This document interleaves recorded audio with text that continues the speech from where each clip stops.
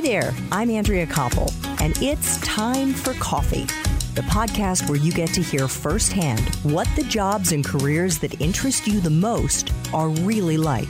Hey there, Java junkies. How's it going? If you're tuning into this episode while you're at the gym or running or out for a hike, you are in exactly the right place because my next guest is going to inspire you to start sweating and feel the burn. So grab your mug and take a chug because it's time for another caffeinated career conversation. And oh my goodness, get ready for the endorphin rush you're about to get from listening to my next guest, Joe Sena.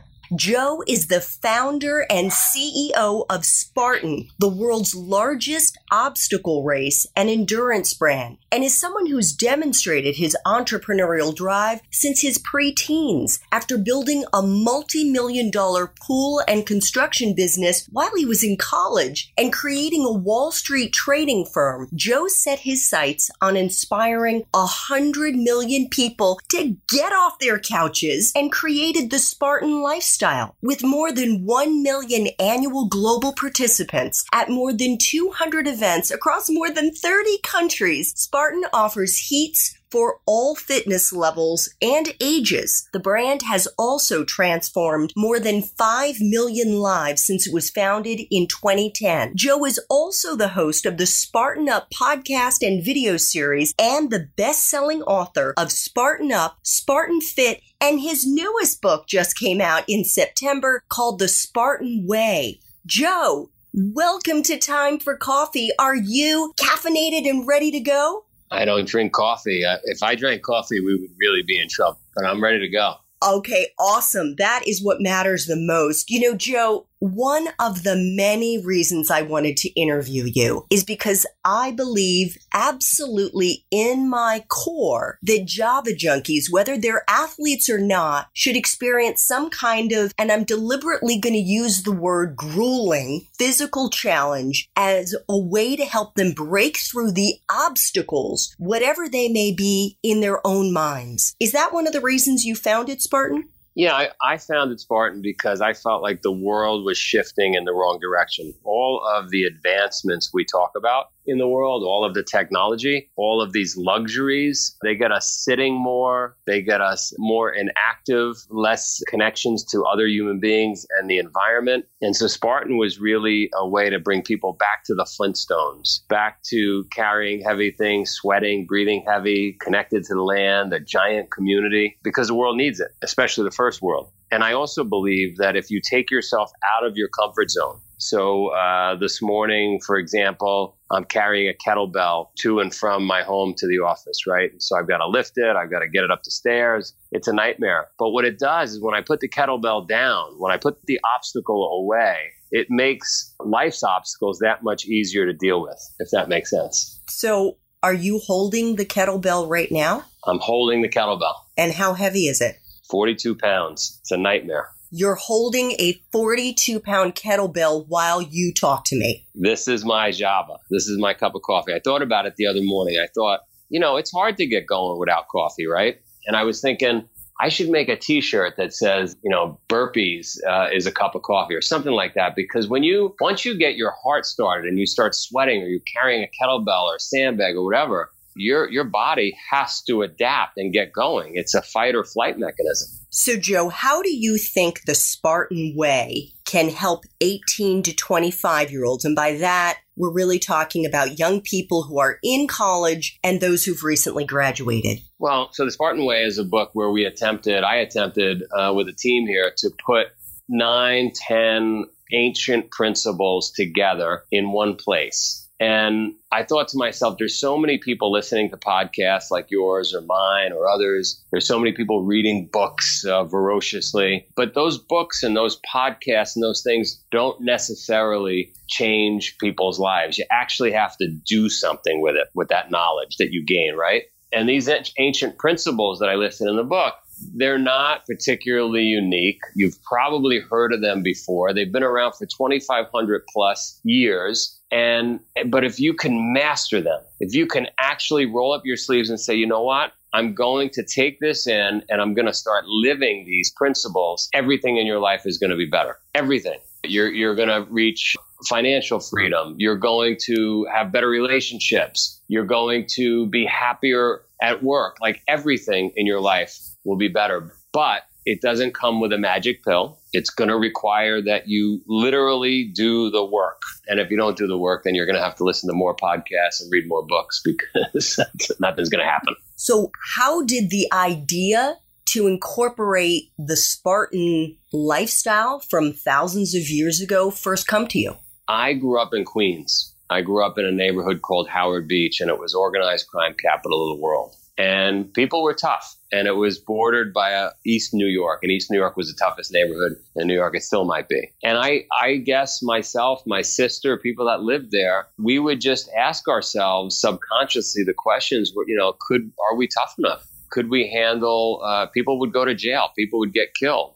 And then as that's going on in the background and I'm growing up as a young kid, my mother finds yoga, meditation, health food. She becomes a vegan. She starts hanging out with monks and gurus. And she introduces me and my sister to a 3,100-mile foot race in Queens, New York, around a 1-mile loop.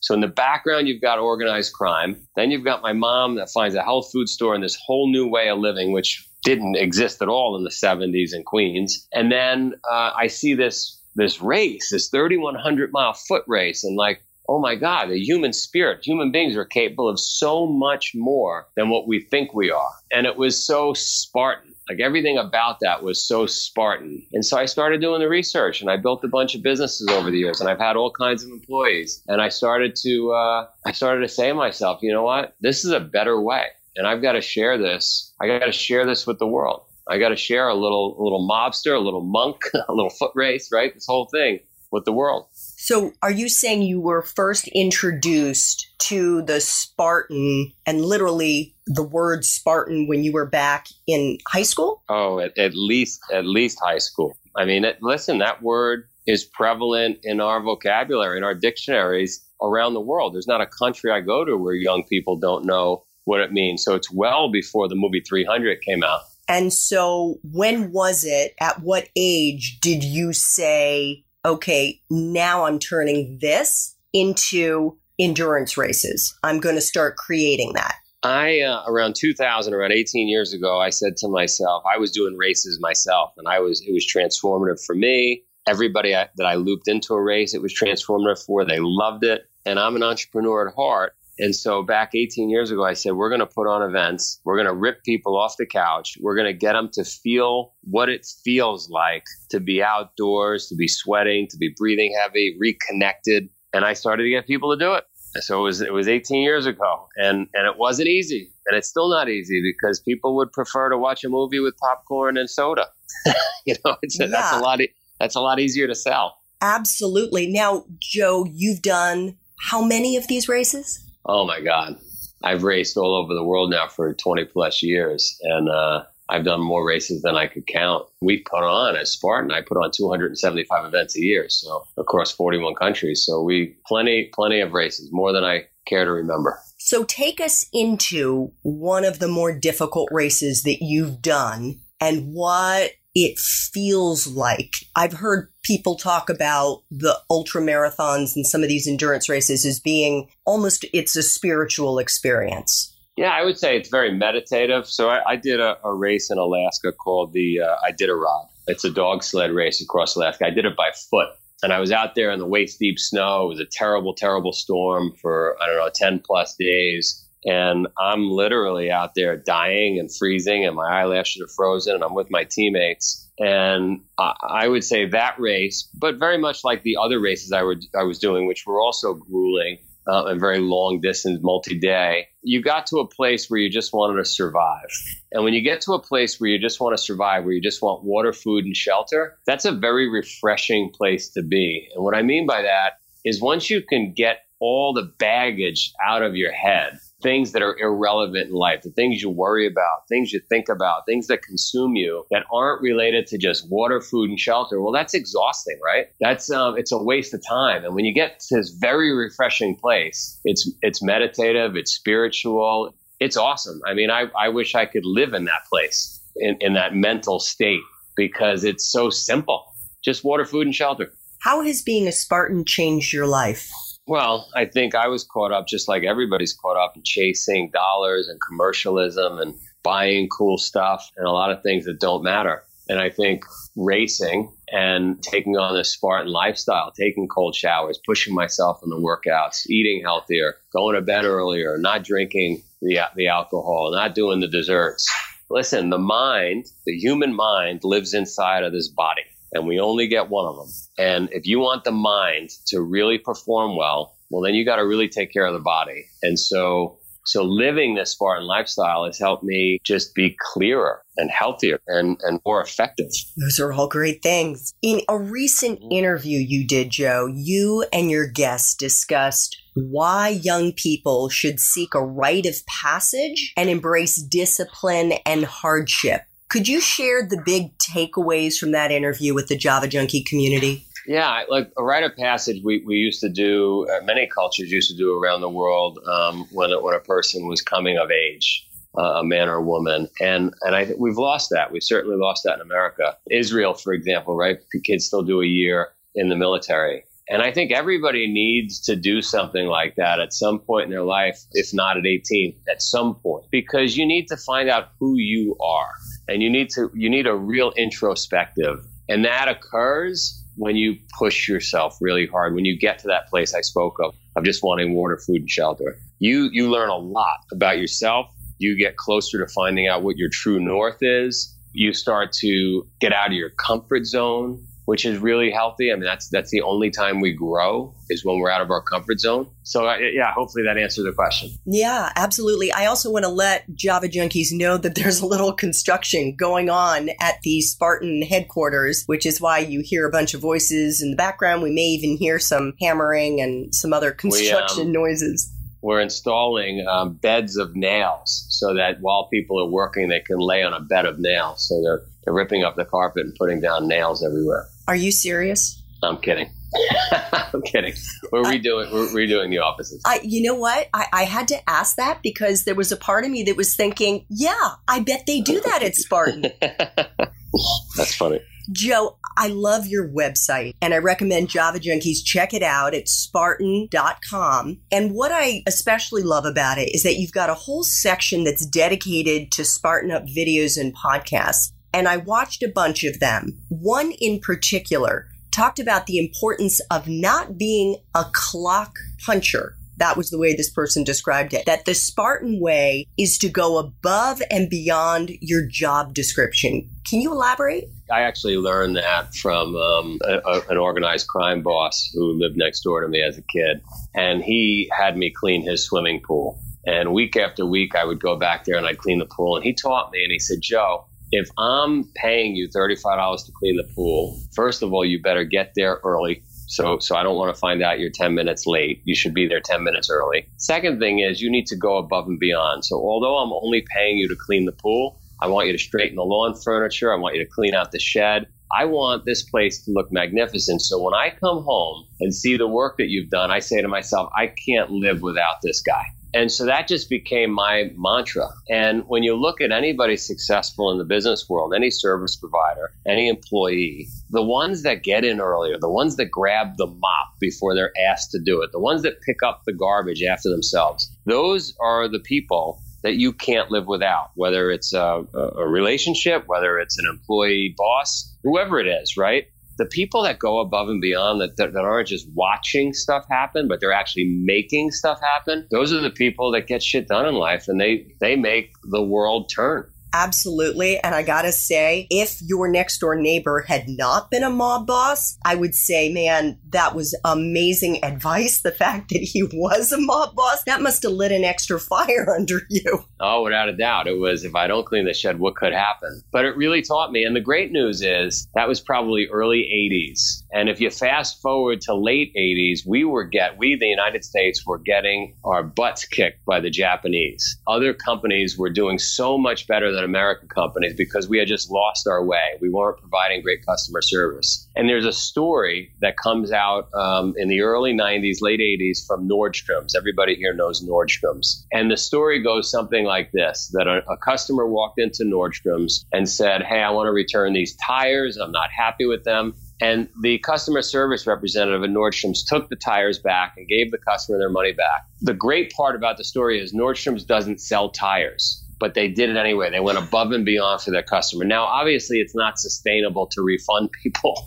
on, purchases they made that didn't actually occur at your store. But think about this. It's 28 years later, and we're talking about this story. So, if you go above and beyond, no one will forget it. Whether you're a company, whether you're an individual, people remember those that get stuff done and go above and beyond. 100%. And I'll add at least one other thing to that equation. And that is the attitude that you have when you're doing it. The people who have stood out to me the most over the years have been the ones that have a great attitude. No matter what you ask them to do, absolutely can do. Even if they don't know how to do it, they are going to try to figure it out. They will just get it done by hook or by crook.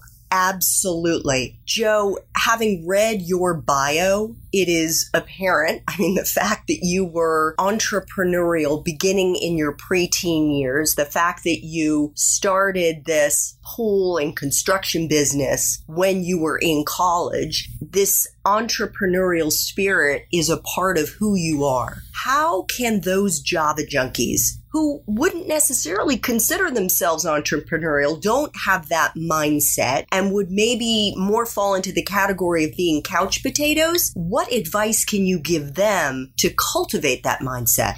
So I've learned a lot of tricks over the years myself, and then I podcasted and interviewed, call it 300 successful people. And there are little tricks that we can apply to our own lives to get us going. So the first one is, people say, Joe, I'm not really motivated. How do I get motivated? Okay, what you got to do is figure out what your true north is. What is the thing that you would do in life, even if you knew you'd fail? A lot of people talk about, what would you do if you had all the money in the world? What would you do if it was your last day on earth? Those are great questions, but a better question is, what would you do if you knew you'd fail? Because if you know you're going to fail, but you love it so much you would do it anyway, that's probably what your true north is. I asked that question once, and a guy said to me, I would just smoke a bunch of weed and live in a mansion on top of LA. And I thought, that's not the answer we were looking for. But it can't be an answer like that, right? It's got to be what we're lucky enough to be on this planet. Our parents, no matter what level of work they put in, they got us here.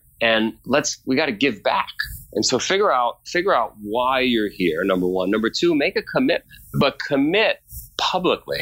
So I'm going to do a marathon. I'm going to start a business. I'm going to marry that woman. I'm going to marry that man. Whatever it is, commit publicly and tell everybody you're going to do it. Because most people, the majority of people, are honorable. They're not going to want to let their friends down if they've told everybody in their family down that they're going to do something, right? So commit publicly. 3 is make sure you understand that this thing, that pushing outside your comfort zone, whether it's starting a business, whatever it is actually going to be great, whether it succeeds or fails. It's going to be an experience. It's going to be unbelievable. And make sure you really understand that, because the going is going to get tough and it's going to suck and you're going to want to quit. But that whole experience, that whole journey is awesome when you reflect back on it. When we're dying and we're in a rocking chair in our 90s, we are not going to say to each other or to ourselves, I wish I sat around and watched more TV. There's no way we're going to say that. We're going to say, I wish I would have done that thing. I wish I would have started that business. And so don't wish, just do it. I agree for sure. Joe, looking at your resume, it would seem that you have experienced one success after another. Have you ever failed?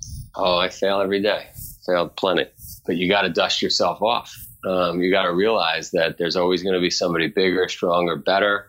I got to be right 51% of the time. I don't have to be right 100% of the time. No one's right 100% of the time. So I make lots of mistakes. I don't let it get me down. And I just pick myself back up. And, I remember I was a young kid. I flipped over on a little dirt bike and I was afraid to get back on. And my cousin sat me down and got me back on the horse. And I didn't really understand it. And then it hit me, and it just became part of my mantra and part of my life. Like, you get back on that horse. You keep going. Joe, your new book is entitled The Spartan Way. Can you give the Time for Coffee community a quick overview of what the Spartan Way means and why they might want to adopt it? Yeah, basically it's a way of life. And it's these ancient principles. And the ancient principles, the first one, no surprise, is find your true north. And I go through the chapter trying to explain how to find your true north and why it's so important, and giving you examples of people that have found their true north. And if you find it, it pulls you through life like a magnet. It's easy to wake up in the morning. It's easy to go the extra mile. And so, but most people don't know what their true north is. They don't know what their purpose is. The second one we just spoke about is commitment. And the same thing. What is commitment? What are the tricks of the trade? How can I commit to something? What should I do that'll make it stick? Here are some examples. Here's some great real life stories. And so I go through these principles, these ancient principles that apply to anybody who's successful at anything, uses these principles so that you can crush life. You're not going to crush life if I've had thousands of employees. Okay. And I'm lucky if 20% of them go above and beyond and are amazing and happy and energy givers, not energy takers. And if you follow these principles, not because I wrote them, you can find them in other books, I'm sure. If you follow these principles and you really take them to heart, you will be more successful, no matter how you define success. Doesn't have to be money, could be whatever. And you'll be a more successful monk, you'll be a more successful mobster, a more successful mom, whatever it is you're doing. You'll be more successful at it. That's what the world needs, more successful mobsters out there.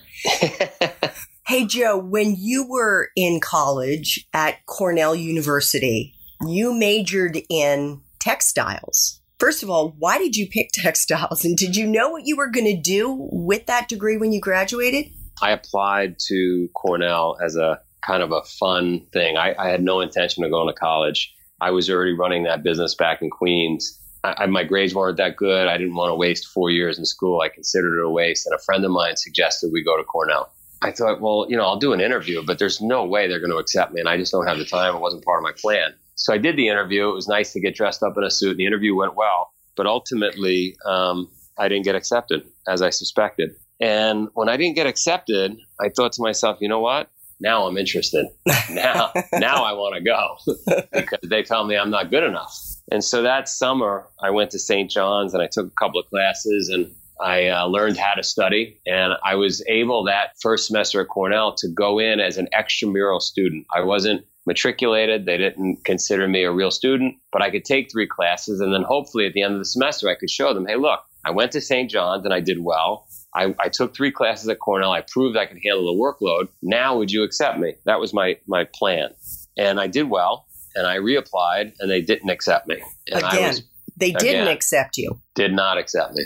And I was pissed. And their reason was a valid reason, which was, look, we can't let people come in this way because then everybody's going to skirt the normal process, and they're going to want to fake their way in this way. And I said, I understand, but I'm going to do it again. And so I did a second semester, and I reapplied, and they did not accept me. After 3 semesters of doing this, I was broken. I was actually opposite of what I'm describing is in the Spartan way. The resiliency and the grit wasn't there. It just didn't look like it was for me. And I was going to move back to New York. I had a business anyway, and maybe college wasn't for me, and I wasn't for college. So my mother hears of this, and she says, look, I have a friend that I teach yoga to at Cornell. Would you mind meeting her? And I said, I don't mind. What's her name? Professor Anita Racine. And so I sat down for lunch with her, and she said, how are you doing? I told her, she said, do you have any interest in textiles? And I said, I love textiles. I didn't really know what textiles were, but I sell some T-shirts on the side as a business. And she said, okay, well, we have this department, this textile department, where we study the industry of textiles and women's fashion and design. And there are 96 women in the program, but there's no men. Do you like textiles? And I said, I love textiles. So this this sounds fantastic. And so Professor Anita Racine, she changed my life. She accepted me to Cornell, to her department. And if I had to do it all over again, I would study textiles again, because I can go to any movie. I can watch anything on Netflix. Before I go to bed, I tend to watch 30 minutes of something to calm down. And I can tell you what era that movie is from based on women's hemlines because of my degree at Cornell. But joking aside, I really did learn a lot, because it was a tumultuous industry at a tumultuous time. There were so many U.S. textile mills that were going out of business, and there were quota changes, and they really taught us international business, which was awesome. And so when you graduated, did you know what you were going to do with that degree? I got offered a job at Fieldcrest Cannon to sell towels for $35,000 a year in a station wagon. And at the same time I had my business, I was probably generating, $150,000 plus per year in profits back in Queens. And I thought, I am not going to go sell towels. So I took my degree and did nothing with it and went and ran my business. But I had the cachet and the credentials of having graduated from an Ivy League college, which was a big deal to me, first in my family. There were very few people, if any, that came out of the neighborhood and went to college, let alone an Ivy League. And so I was psyched. Ultimately, I sold my business and I went to Wall Street. And I think the fact that I had graduated Cornell helped me get my first job. And so how did you end up going to Wall Street, and what did you do there? I had a buddy of mine that I had met at Cornell who was... at the time, he was probably 55 years old. And he saw a spark in me. He saw this attitude of not getting, just never quitting and going above and beyond everything you and I have talked about. And he said, Joe, you got to go to Wall Street. You got to sell your construction company.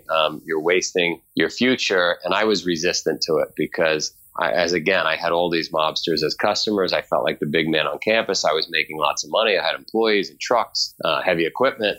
I just felt cool.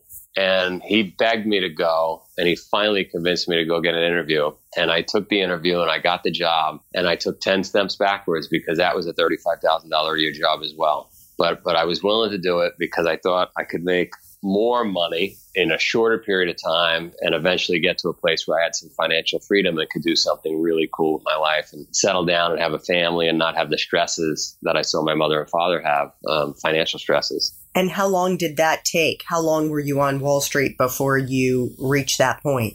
Oh, I think I did 11 years, 11, 12 years. I did my time. I made some money, and then we moved to Vermont. I had met my wife, my awesome wife. Today's our anniversary. Oh my gosh. Yeah. Happy anniversary. 15 years.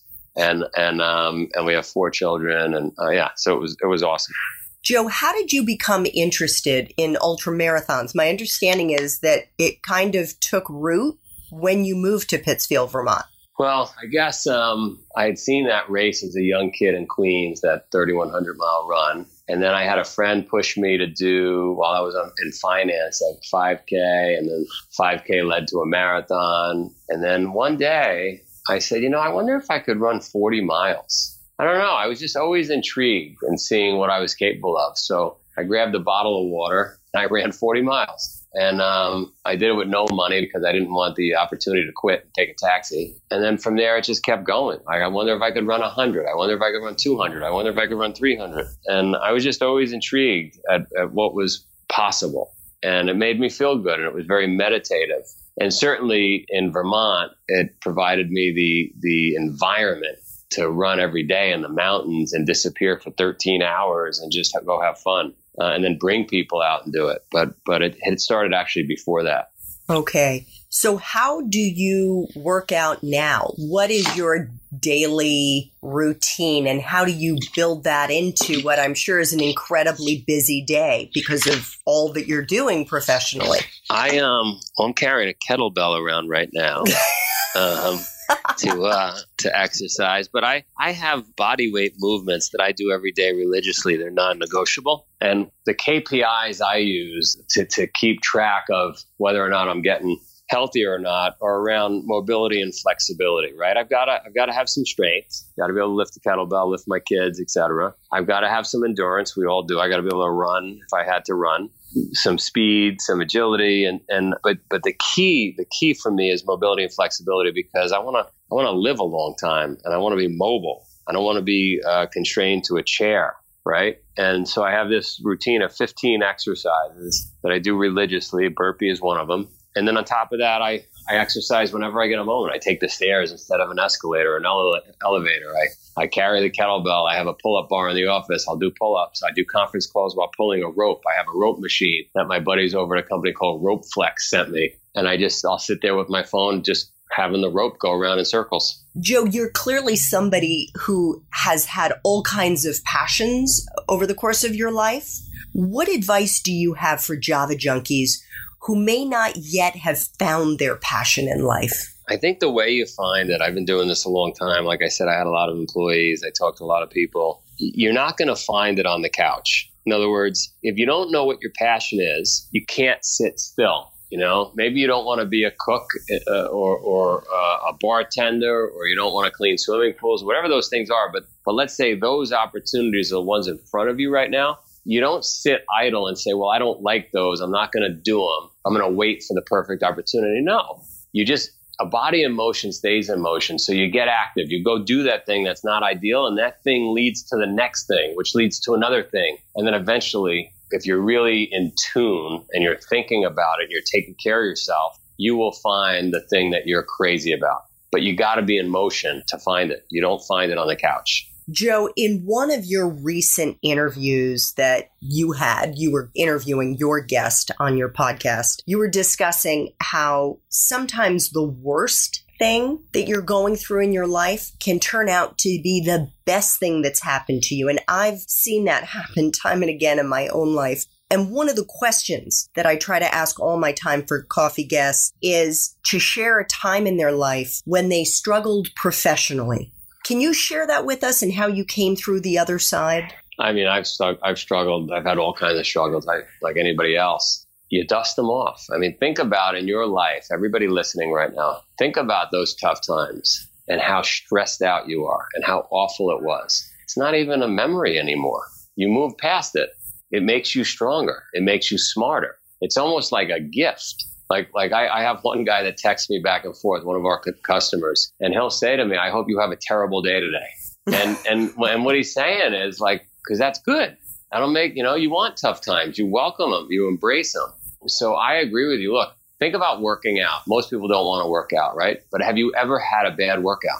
No. You never had there's no bad workout. There's no tough times that are like, you push through, you get better. If you could go back to college, back to Cornell or wherever it is, and do it all over again, based on the wisdom that you have now, what advice would you give yourself? I guess the advice I would give myself now, and for those listening, is be a little more patient. It doesn't come right away. I think when I think back to the young Joe, I wanted everything right away. And it's a long game. Even though life is short, and I'll say life is short, it's actually a lot longer than you think. And if you just keep trotting along and put one foot in front of the other, you will get there. And so my impatience at times has cost me, but because I dusted off, it hasn't cost me very much. But how would that apply if you were back at college? If I was back at college, well, I definitely would study textiles. I definitely would have kept reapplying. I think you'd have to go back to high school and say, Joe, you should have studied more, because I wouldn't have had to go through all those headaches to get into Cornell, right? I had my business. I was so focused on building my business, and I wasn't focused on education. I'll tell you what I would have did differently in college. I would have joined like a rowing team. I wasn't very integrated in the actual college. I didn't go out. I didn't go to parties. And not that I'm suggesting partying, because that's the opposite of what I'm saying. I would have met more people. All I did was study and focus on my business. And it would have been nice to be part of that community, to have some friends from back then, if that makes sense. It does. Joe, thank you so much for making time for coffee with me and the Time for Coffee community today. I greatly appreciate you making time for us. Am I the only person ever that said I don't drink coffee during the Time for Coffee podcast? You're not, but you are the first person to be holding a 40-something pound kettlebell while we did the interview. All right. I wanted to win at something. Awesome. Thanks so much for listening to Time for Coffee, where the professionals in the jobs that most interest you always have time to grab coffee 24/7, no matter where you live. I have one quick favor to ask you. Remember to rate, review, and subscribe to Time for Coffee. Thanks so much.